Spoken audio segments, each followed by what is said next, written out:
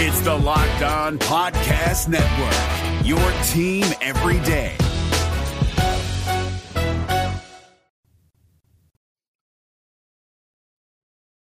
What's going on, everybody? Reds fans and Marlins fans and baseball fans alike. If you just found this podcast, thank you so much for joining in. I'm your host, Jeff Carr. This is the Locked On Reds podcast right here on YouTube and on your favorite podcasting app. If this is your first time, make sure that you're subscribed. I've got baseball stuff for you each and every day, talking about these Cincinnati Redlegs as we head down the stretch. I know they just lost 2 or 3 to the Chicago Cubs and look like absolute fools doing it, but they're still in the middle of this wild card race. We're going to be talking about all that and more every single day right here. But today we are talking Reds and Marlins. Specifically, I've got Aram Layton from the Locked On Marlins podcast. We're going to talk about that. We're also going to talk about the Rookie of the Year race. I've been so excited for this series because I've wanted to get Aram on to talk about Trevor Rogers and Jonathan India, because I know a lot of Reds fans, we have all seen through Jonathan India colored goggles what the Rookie of the Year race should look like. So we're going to get a Marlins take on the competition. That's all coming up today here on the Locked On Reds podcast. Again, thanks for joining in today's podcast. As always, before we get started, you also got to check out the Locked On MLB podcast. It's hosted by Paul Francis Sullivan, but call him Sully. He knows his baseball, whether it's present or past, and he imparts that knowledge to you each and every day on the Locked On MLB podcast. You can find it wherever you get your podcast, and I think it's on YouTube too. I can't remember if he just started that, but I know it's wherever you get your podcast. But before you go finding that, let's talk some Reds.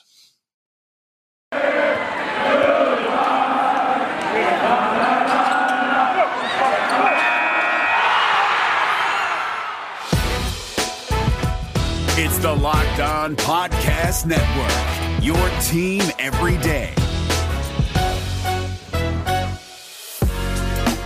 You are Locked On Reds, your daily Cincinnati Reds podcast, part of the Locked On Podcast Network, your team every day.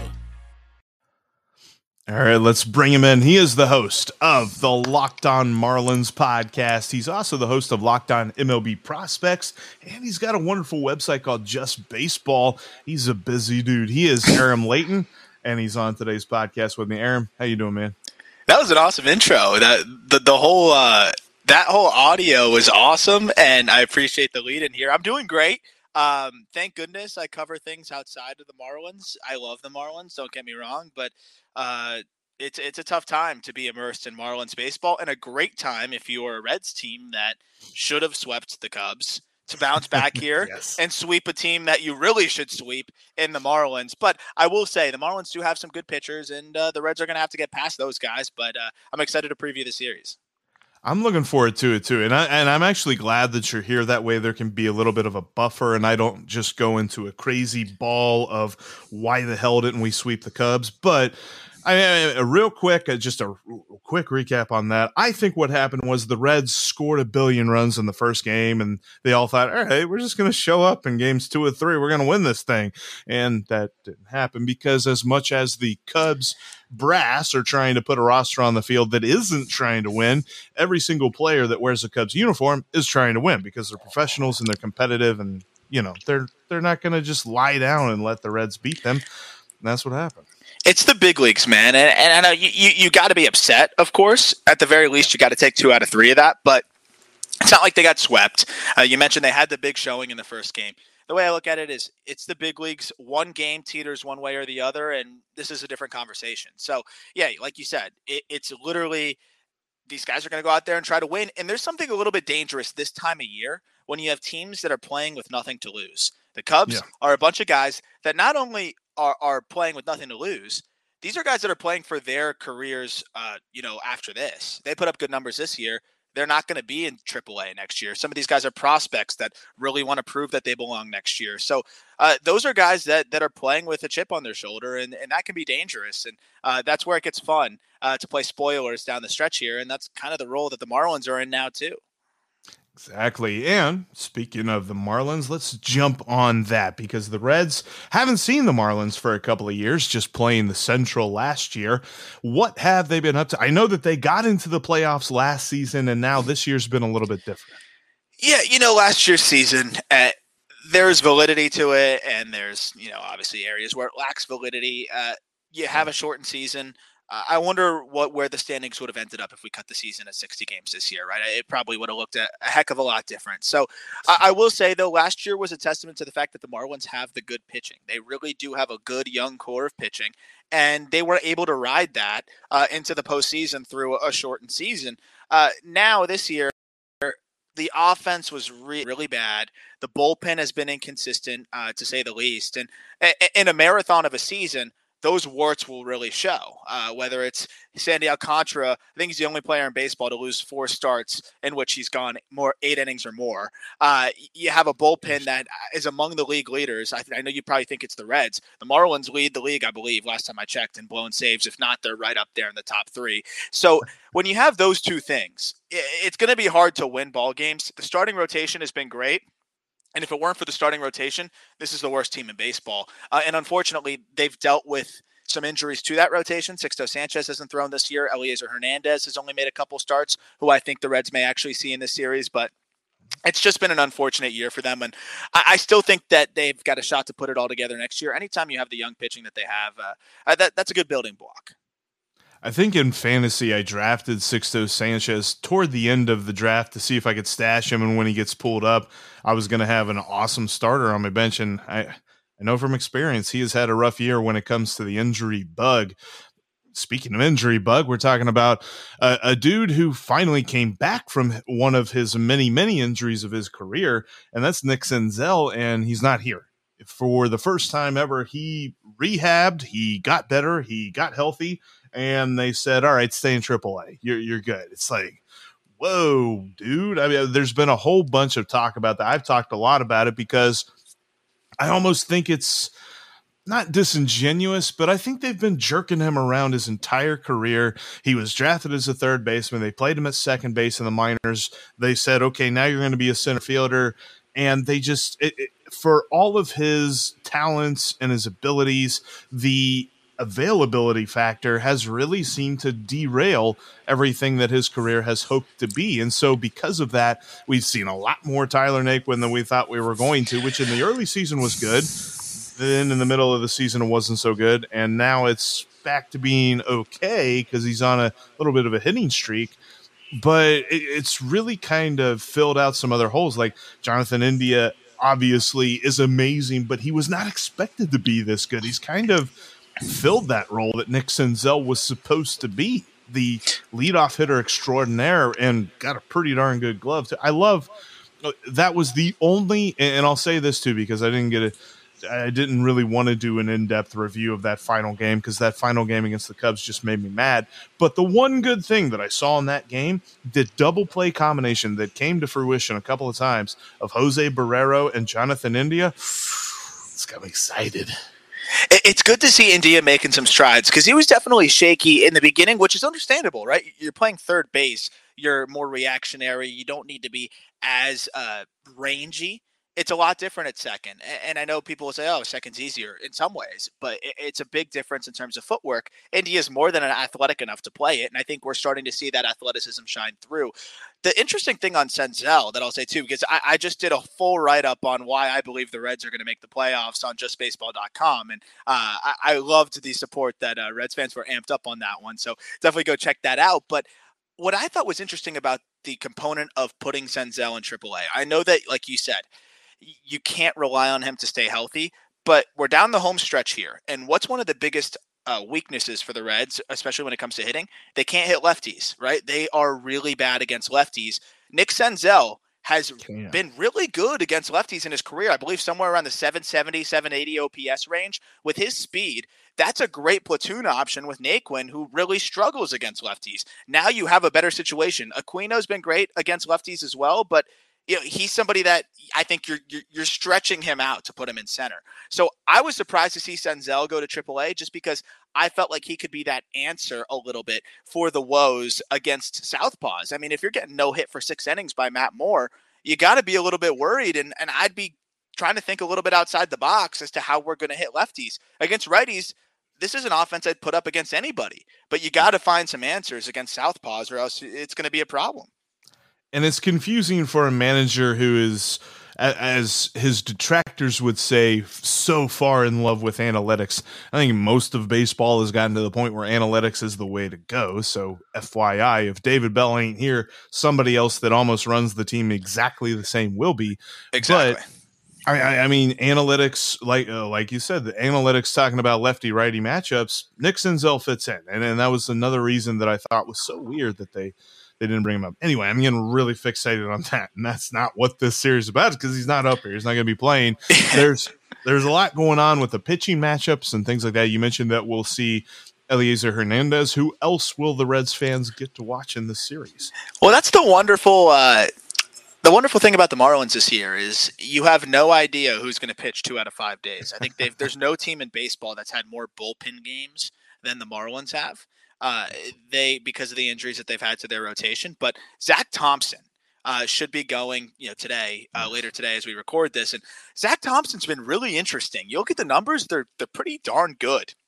He's somebody that never had good numbers in the minors, comes up to the bigs. Mel Stoudemire Jr., the Marlins pitching coach, has been incredible and really helped him unlock some stuff. And the Marlins have had a great track record as of late of developing arms, and Zach Thompson's the latest installment of that. He does a really good job of mixing up pitches. He attacks hitters differently every single time he goes out there, and I'm interested to see how he fares against a Reds team that can really swing it against righties. So it should be a good test. Eliezer Hernandez, another good test too, because he missed a majority of the season, comes back, was dealing through 4 innings, and pulls his hamstring rounding third. Now he's back again, made a good start last outing, but that was against the Cubs. Now I want to see him against a really good lineup. Again, the Reds, who hit righties well. Eliezer's one issue is that he has been inconsistent in his career with the third pitch. The changeup is that third pitch he needs. He's been showing that a little bit more as of late. So I think it's going to be a really good barometer for him. He's been very good when we've seen him and when he's been healthy, and that should be a good pitching matchup. It's unfortunate every time I have to see Luis Castillo on the other side, given that the Marlins gave him away for nothing. But then in Game 3 too, I don't know. There's a chance though we could see Trevor Rogers in that one. I'm not positive because there's a lot of uncertainty there. He is back and with the team, which is good. I know he had gone through he was on the bereavement list from what the reports were unfortunately a very bad loss in his family. And so thoughts are with him there. And for him to be back is a great sign. And it'll be fun from a baseball perspective to see him pitch possibly against Jonathan India and try to make his claim now because he's been gone for a month. He's going to have to finish strong here in the Rookie of the Year side of things. But if it's not Rogers, I could see a bullpen game where at that point, get ready to tee off. I kind of hope so. I hate to say that at your misfortune, but bullpen games as of late have been almost a weird bugaboo for the Reds. There's a strange formula that we have been starting to unpack on Twitter that is league average lefties and guys that there's not much tape on. Those are the guys that kill the Reds. And that's why, I mean, you saw Matt Moore, like you mentioned, with his performance. Adrian Sampson hadn't pitched in the major league since 2019, and except for Tyler Naquin's solo home run, he shut down the Reds. And just different guys like that on paper, you're thinking, all right, this team's going to tee off. And Sampson was a righty. Sampson wasn't even a lefty. So I was like, what is going on right here? But I look for good games from Castillo. Castillo had that blow up against Cleveland last Monday where Cleveland got 8 runs on him and his ERA jumped back up a half a run. But for the most part, he has climbed all the way out of the cellar of like almost a 9 ERA to now almost 3. He has pitched to the level that we all know that he can. And I thanked you last time, so I'm not going to thank you again for that trade for Luis Castillo. But it's always good to watch him pitch. You're going to see everybody else in this rotation except for Tyler Mahle because, well, Tyler Mahle pitched in that game against the Cubs and he was terrible, so he gets time out. Plus, crazy he's not going to be on splits. 5-day rest. Yeah. Crazy splits for him. And that's the thing. I had somebody ask me, they're like, do you think it's the sticky stuff? I'm like, nah, it's something about Great American. I'm like, I don't know. Maybe it's the fry box. Maybe he eats too much of it. And then he just tries to go out and pitch on a full belly of fry box. But he's just so much better on the road, which almost makes me wonder because we were talking about this in the event that the Reds somehow sneak into the wild card. here, which they've got a shot to because the Padres are reeling with lots of injuries to their pitching staff at the worst time of the year for that, which you hate to see as a reason, but that's what the MLB season is. It's a marathon. With all of that, who starts that game? And Castillo's the obvious answer, but with those weird home road splits and the fact you're probably going to be pitching in Chavez Ravine, Tyler Mahle's at least a consideration to go. I think that the other guys on this pitching staff, though, you're going to see a consistent Wade Miley. He's going to give you fits, but he's going to do it really quick. You're not going to be thinking too much whenever he's on the mound. He is just a quick worker. He's like a dude who goes into the local grocery store with a list, and he doesn't deviate from that list. He knows exactly what pitch he's going to throw, and he's going to throw it, and then he's moving right along. He's not messing around. I love watching him pitch for that reason. And then you see Sonny Gray. Sonny Gray's an interesting case because coming into this year, it was Ace 1A, Ace 1B with Luis Castillo and Sonny Gray. Sonny Gray hasn't pitched that way. In fact, here recently, he has failed to pitch more than 5 innings, I think, in his last 3 starts. So what are you going to get from that? What is this Marlins lineup going to do with that? Because I'm interested to know. I know that we've talked a lot about pitching side, but and we're going to get into that here in just a minute. I just saw, man, our first segment went way long. Anyway, this Reds Marlins series is going to be phenomenal. We're going to continue to talk about that more and more. Before we get into that, though, Aram, if you gone to like a brick and mortar store to get some auto parts lately, they're a little expensive. Way overpriced. They got these crazy markups, like we're talking like 50%, maybe even 100% markups from what they are charging or what they're getting charged from the suppliers. And I got a great solution to that. You can go online and check out rockauto.com.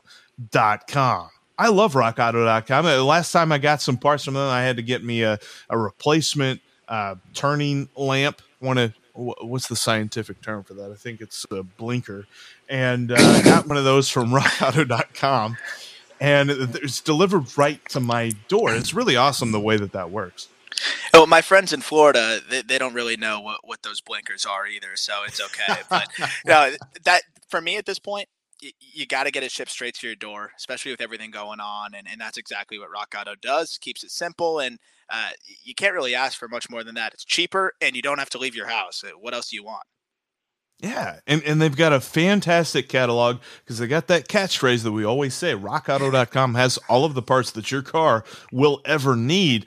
And when you go to their website, in the checkout section, in the How'd You Hear About Us area, type in Locked On to let them know that your pals Aram and Jeff from Locked On Marlins and Locked On Reds sent you.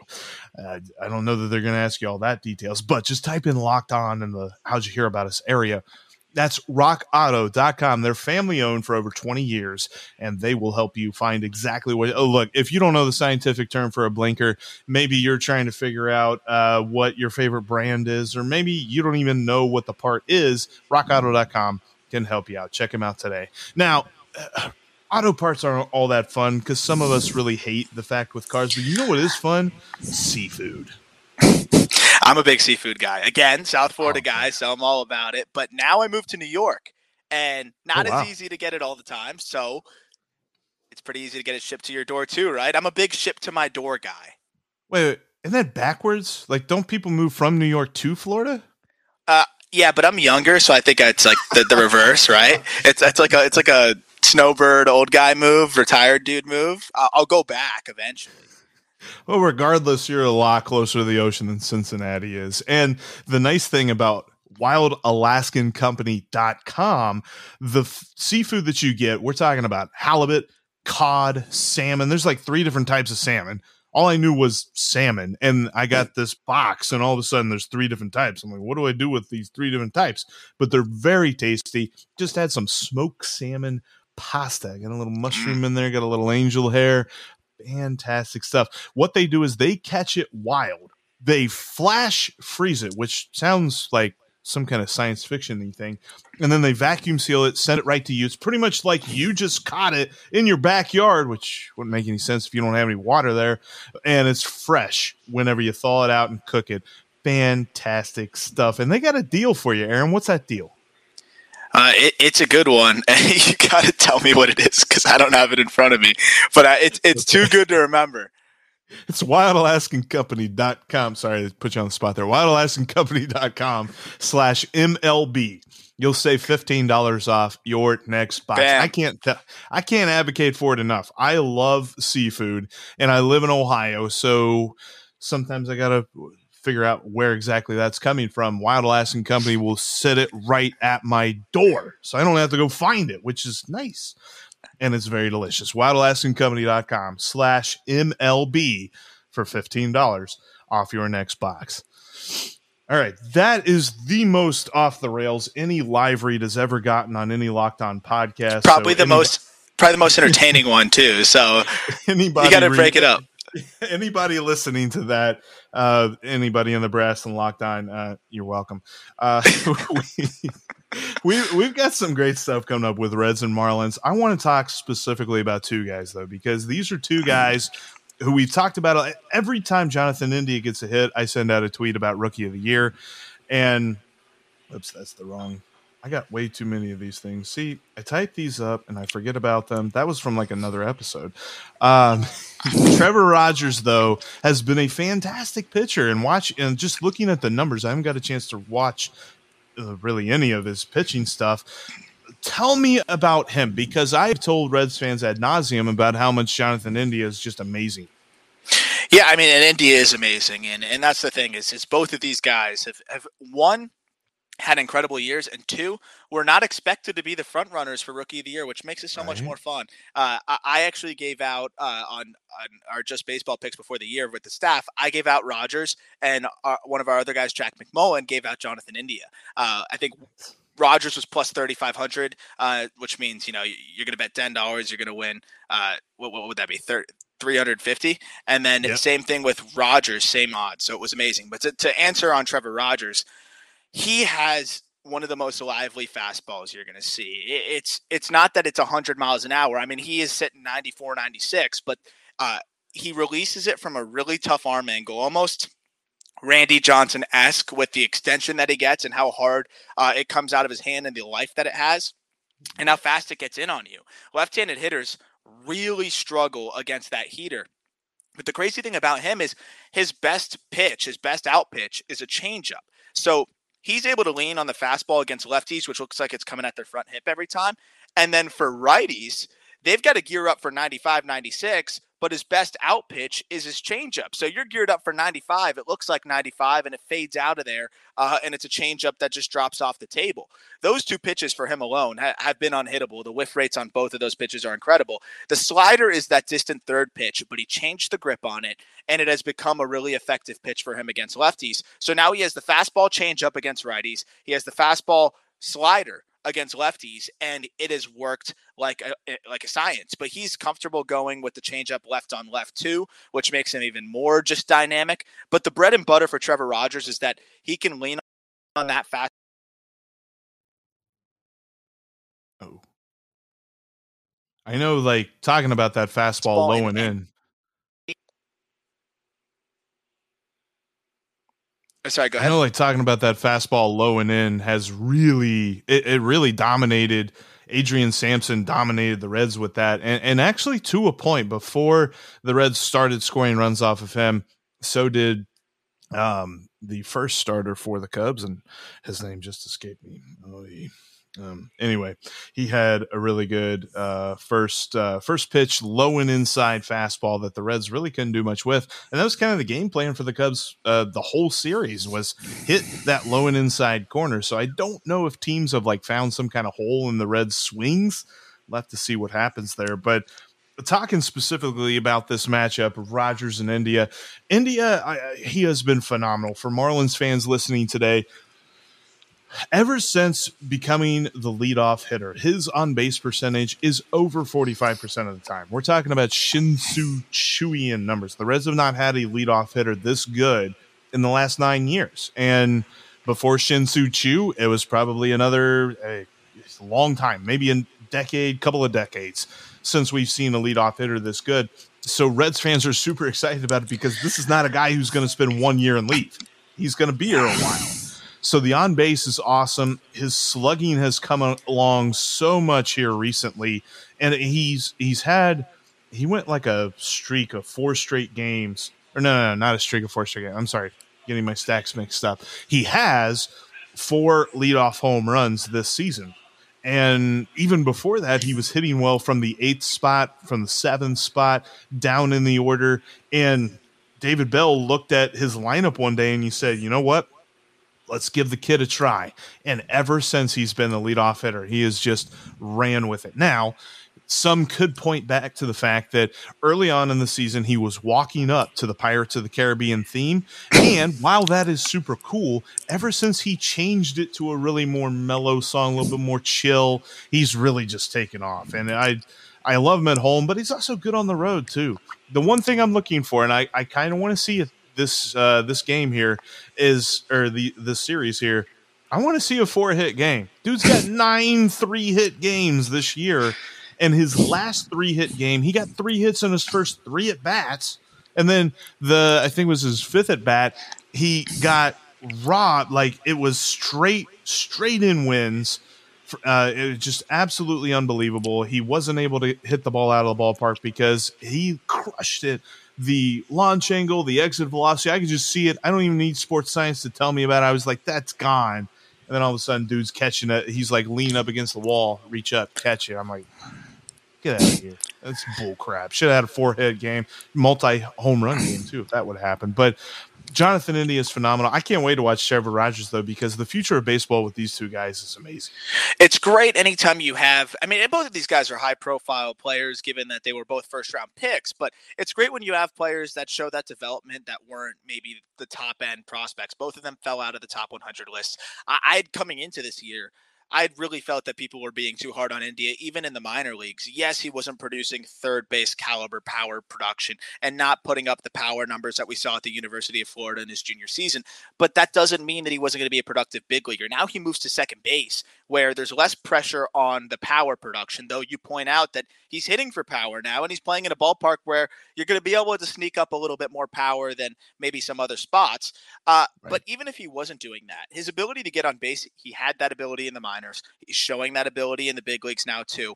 And this was a really good point that was brought up to me by Jeff Conine, former Red, briefly, on our Outside the Box with Jeff Conine podcast that I do with him for Just Baseball. And Jeff said this. So Jeff overlapped with Joey Votto for 1 year. And he said, Joey Votto goes about his business, as I'm sure Reds fans know, as well as anybody that you'll see in baseball. And he really feels like and this was just more of a gut feeling from him. I don't think he heard it from anybody, but he just said, knowing the way the clubhouse dynamics are and the way Votto is, and I really feel like he has helped Jonathan India with his approach. I feel like I see a lot of similarities with their patience, with their ability to work the count, with their trust that they're going to be able to stay alive with 2 strikes, spoil tough pitches, and ultimately not afraid to fall into a pitcher's count and get out of it. And I think that's an interesting tidbit, to think that maybe there's an overlap there where Joey Votto is helping groom Jonathan India, which is maybe helping him, have this just progressive improvement that we've seen now month to month. I think the experience does that too, but he's also surrounded by a lot of really darn good hitters that are experienced. And I think Votto has that similar type of approach, obviously a lot more power right now, but a similar patient approach. And he's going to happily take that walk any day of the week. I could do a whole podcast on Joey Votto. I love him so much, but this has been a classic year for Joey Votto press conferences. You've just seen him on the field. He's been way more loose. He's having a lot more fun. It looks like he's not tensed up trying to figure out what's wrong with his game. But when he gets into those press conferences, it's been phenomenal. And earlier this year, whenever Jonathan India was really breaking onto the scene for Reds fans, he had a quote. He said, "He's my mom's favorite player." Joey Votto's mom's favorite player is Jonathan India. It's not Joey Votto. So it's funny. I think they both have become fast friends as much as a grizzled vet and a green rookie could. And I can definitely see the fruits of that labor, because it's been talked about on the radio broadcast a lot. His hitting style, he is not the type of dude who's worried about crushing every single pitch. You see a lot of guys, they kind of get into this mold where it's a homer or nothing, and they kind of try and do an Adam Dunn. They're like, I want a homer, walk, or strike out. I don't care about the rest. Jonathan India doesn't do that. Sometimes he just puts the bat on the ball and tries to get a little bloop single. Sometimes he ends up crushing the ball, but it's not because he's got an uppercut style, give me the launch angle type swing. He's just making good, solid contact. And that's what's so exciting to see about it. I before the season, I feel silly for even saying it because I remember on our divisional roundtable episode for the NL Central, we were talking about this because we had Dylan Carlson to talk about. We had Key Brian Hayes to talk about. We had Jonathan India. And I was looking, I'm like, this is Key Brian Hayes' award to lose. Yeah. And even Ethan, I'll give him credit, Ethan Smith, host of the Locked On Pirates, he looked at me and he said, I think Jonathan India is going to win it. I was like, all right, you're being nice. I get it. That's nice of you. I appreciate that. And here we are. Yeah, I think there's a lot to be said about the leadoff spot, too, and what that does for you mentally. Jonathan India, again, a guy that was playing third base, felt like he needed to hit for power.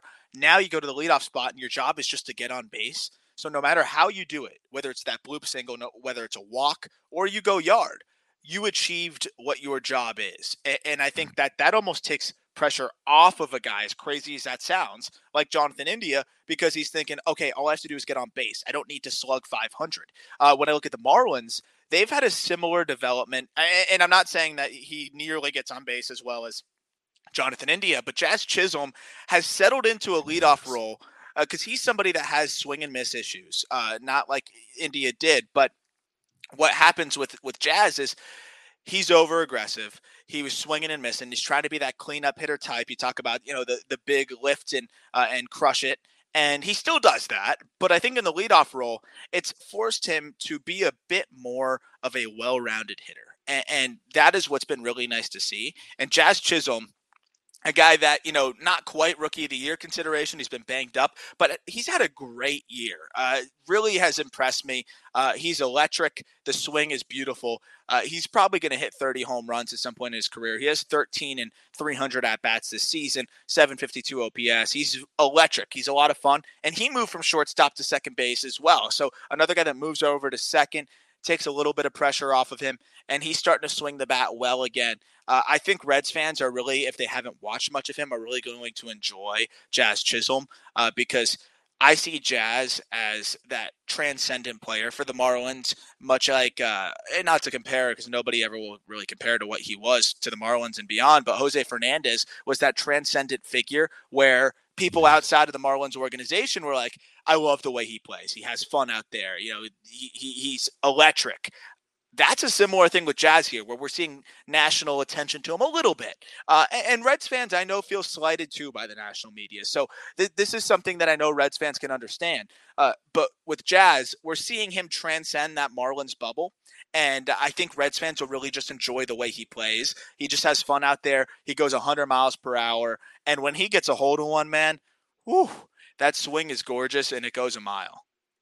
Had him on my fantasy team for a little bit, so I would try and drop in on MLB.TV to watch a couple at bats, and I'm with you. Plus, I mean, that's an all-time, that's a top name in the league right now. Jazz, like, I don't know that I'd ever use his last name. In fact, if I were him, I'd file a petition to just be like, Cher or something. Like Ichiro. I'm Jazz. Yeah. Just Ichiro, just Jazz on the back. I mean, Jazz. I wouldn't put anything past this guy. He came out in his debut with blue hair. Nice. Just does not care. Has a ton of fun out there. Maybe maybe some players don't like it. That's fine. I think it's good, and that's an entirely different conversation to have. But he has so much fun out there, and he's been a little injection of life to what has been a frustrating season for the Marlins. And again, I just think Reds fans, it'll be fun to be able to see a young and upcoming player that I think is really good for baseball in Jazz Chisholm. We've definitely got to wrap that segment up there because you just said like poetry there, like blue hair, does not care, has fun out there. That's it. We're ending that segment on that one because that was awesome. All right. Before we jump into kind of what we think is going to happen in this series and some general topics, because there was some big news that came down the other day. I want to get your thoughts on that. And I haven't really touched on it that much on my podcast either. So I want to vet this out a little bit. I want to shout out our sponsor, BetOnline.ag. You can go there today, set up your profile, and enter that promo code Locked On. You'll get 50% added onto your initial deposit, and when you're talking about what you can make some money on, what kind of stuff we looking at here, Aaron? They got everything: MLB, NBA, NHL, UFC, and MMA. And to get 50% on $100, you get $50 free money. It's free money until you just got to bet it right. So you got to bet Reds money line probably the next 3 games. You should be in good shape. I'm interested to see how this series rolls, and I know that you can also kind of dig into series prices and take one team or another. I don't think the Reds are going to be any kind of value, so that's probably not going to be worth your time. But I know that you can get in on some props. I was feeling really good, and I'm glad I didn't tell anybody about this until after the fact, and I can just make myself look terrible. But I took Tyler Mahle 9+ strikeouts on the Reds to win yesterday. Anyway, I'll have tips for you from time to time that are much better than that. I try to do it every so often. But again, Aaron, what is that promo code that they can make some free money on right from the start?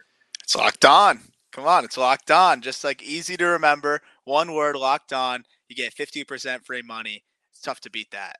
New game day shirt? Boom. Cashback. Food for the tailgate? Boom, cashback. Even buying a round can earn you cash back when you use your debit card. And yes, we said debit card. With Discover Cashback Debit, everyone can earn cash back on everyday purchases. In sports, it's hard to predict who's taking the win, but you know what's guaranteed to win? Discover Cashback Debit. Did I mention there are no fees, period? This one is a real game changer. Check out transaction eligibility and terms at discover.com/cashback debit. Discover Bank, member FDIC. Free money, make some money off your sports knowledge, betonline.ag. All right, so let's wrap it up. Firstly, let's say, all right, these 4 games, the Reds, I almost wish, and I hope, as a fan, I'm looking at this from the kind of emotional rah-rah perspective. I understand this, but I hope that they look at that Cubs series loss and they go out and they sweep the Marlins. 4 games is hard to sweep anybody. I understand that, but I feel like the Reds have to have a sense of urgency, and they got to come into the series starting from a mindset of we got to go 3-1, and hopefully they go 4-0. I think it ends up being 3-1 because this bullpen has showed that it's really hard to count on them for 4 straight days. So I'm going to say 3-1. I think that's probably the right takeaway, and also the Marlins. Again, they have their limitations, but they've got some good starters, and you're probably going to get 1 or 2 quality starts out of these 4 games, and that means you're going to be in the ball game come 6th, 7th inning, and that's where anything can happen. Again, it's baseball. The Marlins are in a spot right now where they're letting a lot of prospects get at bats. That can be good or bad, right? Again, you're having players that are playing with nothing to lose. Jesus Sanchez just returned to the lineup, went yard yesterday. He's got a lot of power and is a really exciting bat for them. Jazz Chisholm back in the lineup full-time again. He's starting to swing it really well. They've had some guys swinging it. Lewis Brinson, up until the last few ball games, had been just a revelation. So we'll see how that goes. But overall, this is still a team that has some guys that can swing it. Yeah, and if they pitch well, you've got the RBI leader in Jesus Aguilar, which is crazy. He leads the NL in RBI. And you got some young guys that can swing the bat a little bit, and Brian Anderson's starting to come alive. And they're not the worst team ever, right? So 3 games out of 4, I think you got to be really happy with that and roll forward with that. But I do think if I'm a Marlins fan, I'm coming into the series a bit worried just because the Reds got humbled and they got reminded here that it's Major League Baseball. And if you don't come in and treat the Marlins the same way that you treat the Cardinals or any other division rival or a team like the Padres maybe that you're duking it out with for that final playoff spot, they'll surprise you and they'll beat you because it's the freaking major leagues. And I think the Reds know that. I'm sure Joey Votto gave them that talk. And they're going to come out, I think, with a little bit of a fire lit under them. And we're going to see that.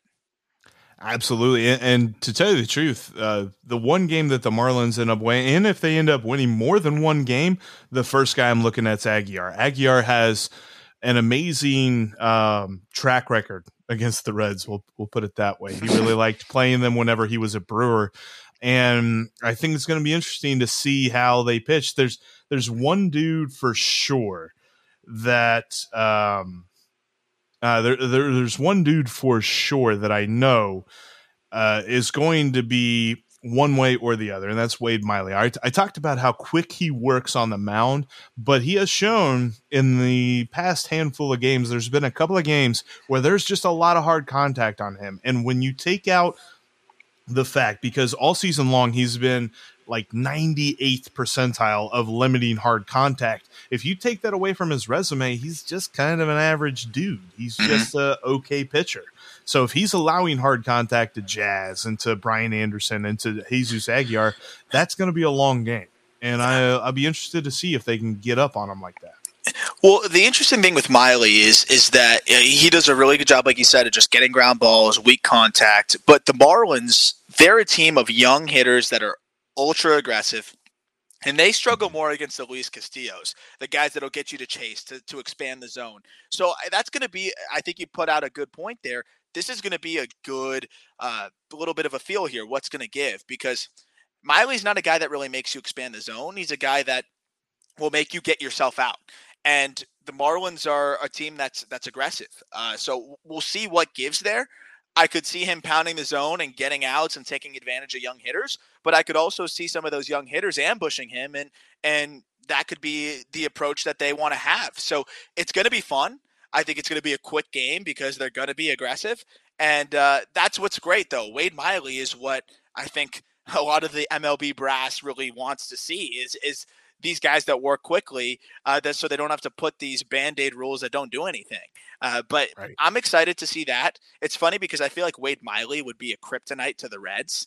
So it's good that he's on the Reds team. But for the Marlins side of things, if they deploy Rogers in this one, that's a great outing or a great opportunity for Rogers to come back against a team that really struggles against lefties, and he can lean on the fastball and set the tone with the fastball. And that's a game where I'm looking for the Marlins to win. If they do end up starting Rogers in one of these four, that's the one that they've really got to feel good about in terms of trying to steal one or two in this series. Well, dude, I'm looking for this series. There's one thing I want to talk about before we go, and that was the news that it dropped, I think it was yesterday, pretty much before the game started for the Reds and Cubs. Or no, it was after the game was over. That's what it was. The news that Major League Baseball had proposed to the Players Association a twofold item, something that a lot of people have been saying could be a good thing for baseball in a salary floor, but also with the kind of caveat of here's one, but here's the other as well, lowering the luxury tax threshold and imposing a harder luxury tax penalty.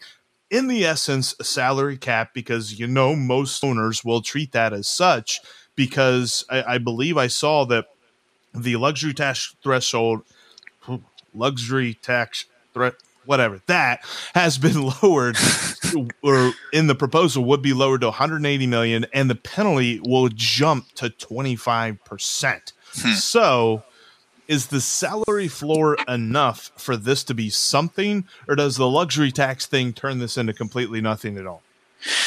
I like it personally, but that's going to be that's coming from somebody that is desperately wanted to see the team that he covers spend money. And I know Reds fans too at points. I mean, the Reds have a decent payroll right now, but Reds fans in the past have felt like ownership had been cheap at times, right? So this is something that I think for the rest of the markets is huge. Given that baseball already has a revenue sharing program, and the way that really almost incentivizes teams like the Marlins to do nothing, because you're still going to get your check from the big fish, and if you can, no pun intended, and if you can really be able to tread water and be half decent and not operate at a loss, you're going to get that revenue sharing money and make a profit.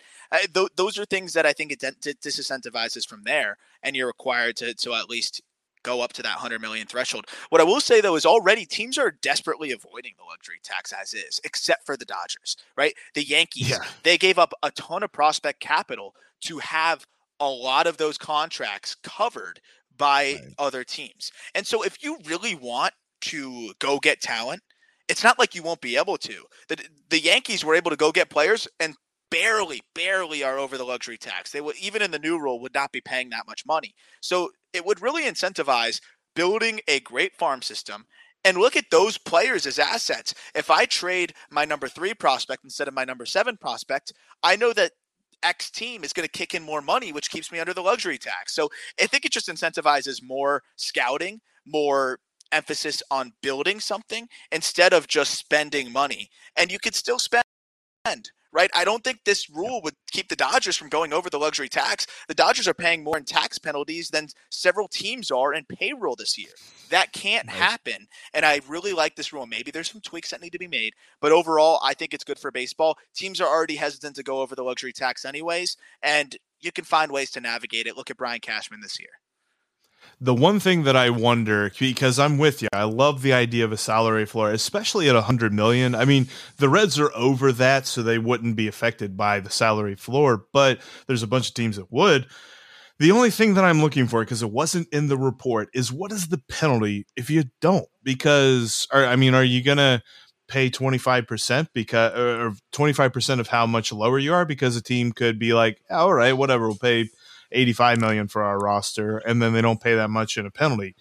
I think that it's got to be a pretty substantial penalty for this to work, because you've got, I remember, and it didn't obviously happen, so it was kind of a moot point. But before the trade deadline, Ethan from Locked On Pirates was talking about if they were to trade Gregory Polanco, their entire payroll would be cheaper than Trevor Bauer's contract, which we won't get into Trevor Bauer that much here, but the numbers side of things with him, it'd be lower than his contract. So it's like, okay, that's got to be the kind of thing that is just absolutely just like Pirates fans got to be excited about that. Yeah, I mean, you're essentially becoming Premier League soccer at that point, right? Like that can't happen. That's too polarizing. So maybe this rule might be way out here, but I think it is a good starting point of what baseball needs to focus on, and I'm happy about that, because you're going to have big market and small market. That's always a thing. But you need to encourage a little bit more parity, and you have to disincentivize teams from having a payroll that's lower than one singular player. That's a joke. That can't happen. I'm with you totally. And I tell you what, man, this has been awesome. We went a little bit long, so sorry if it's TLDR, everybody listening and watching, but I had a lot of fun. It's always good talking with Aram Layton from Locked On Marlins. Tell Reds fans how they can follow you during the series.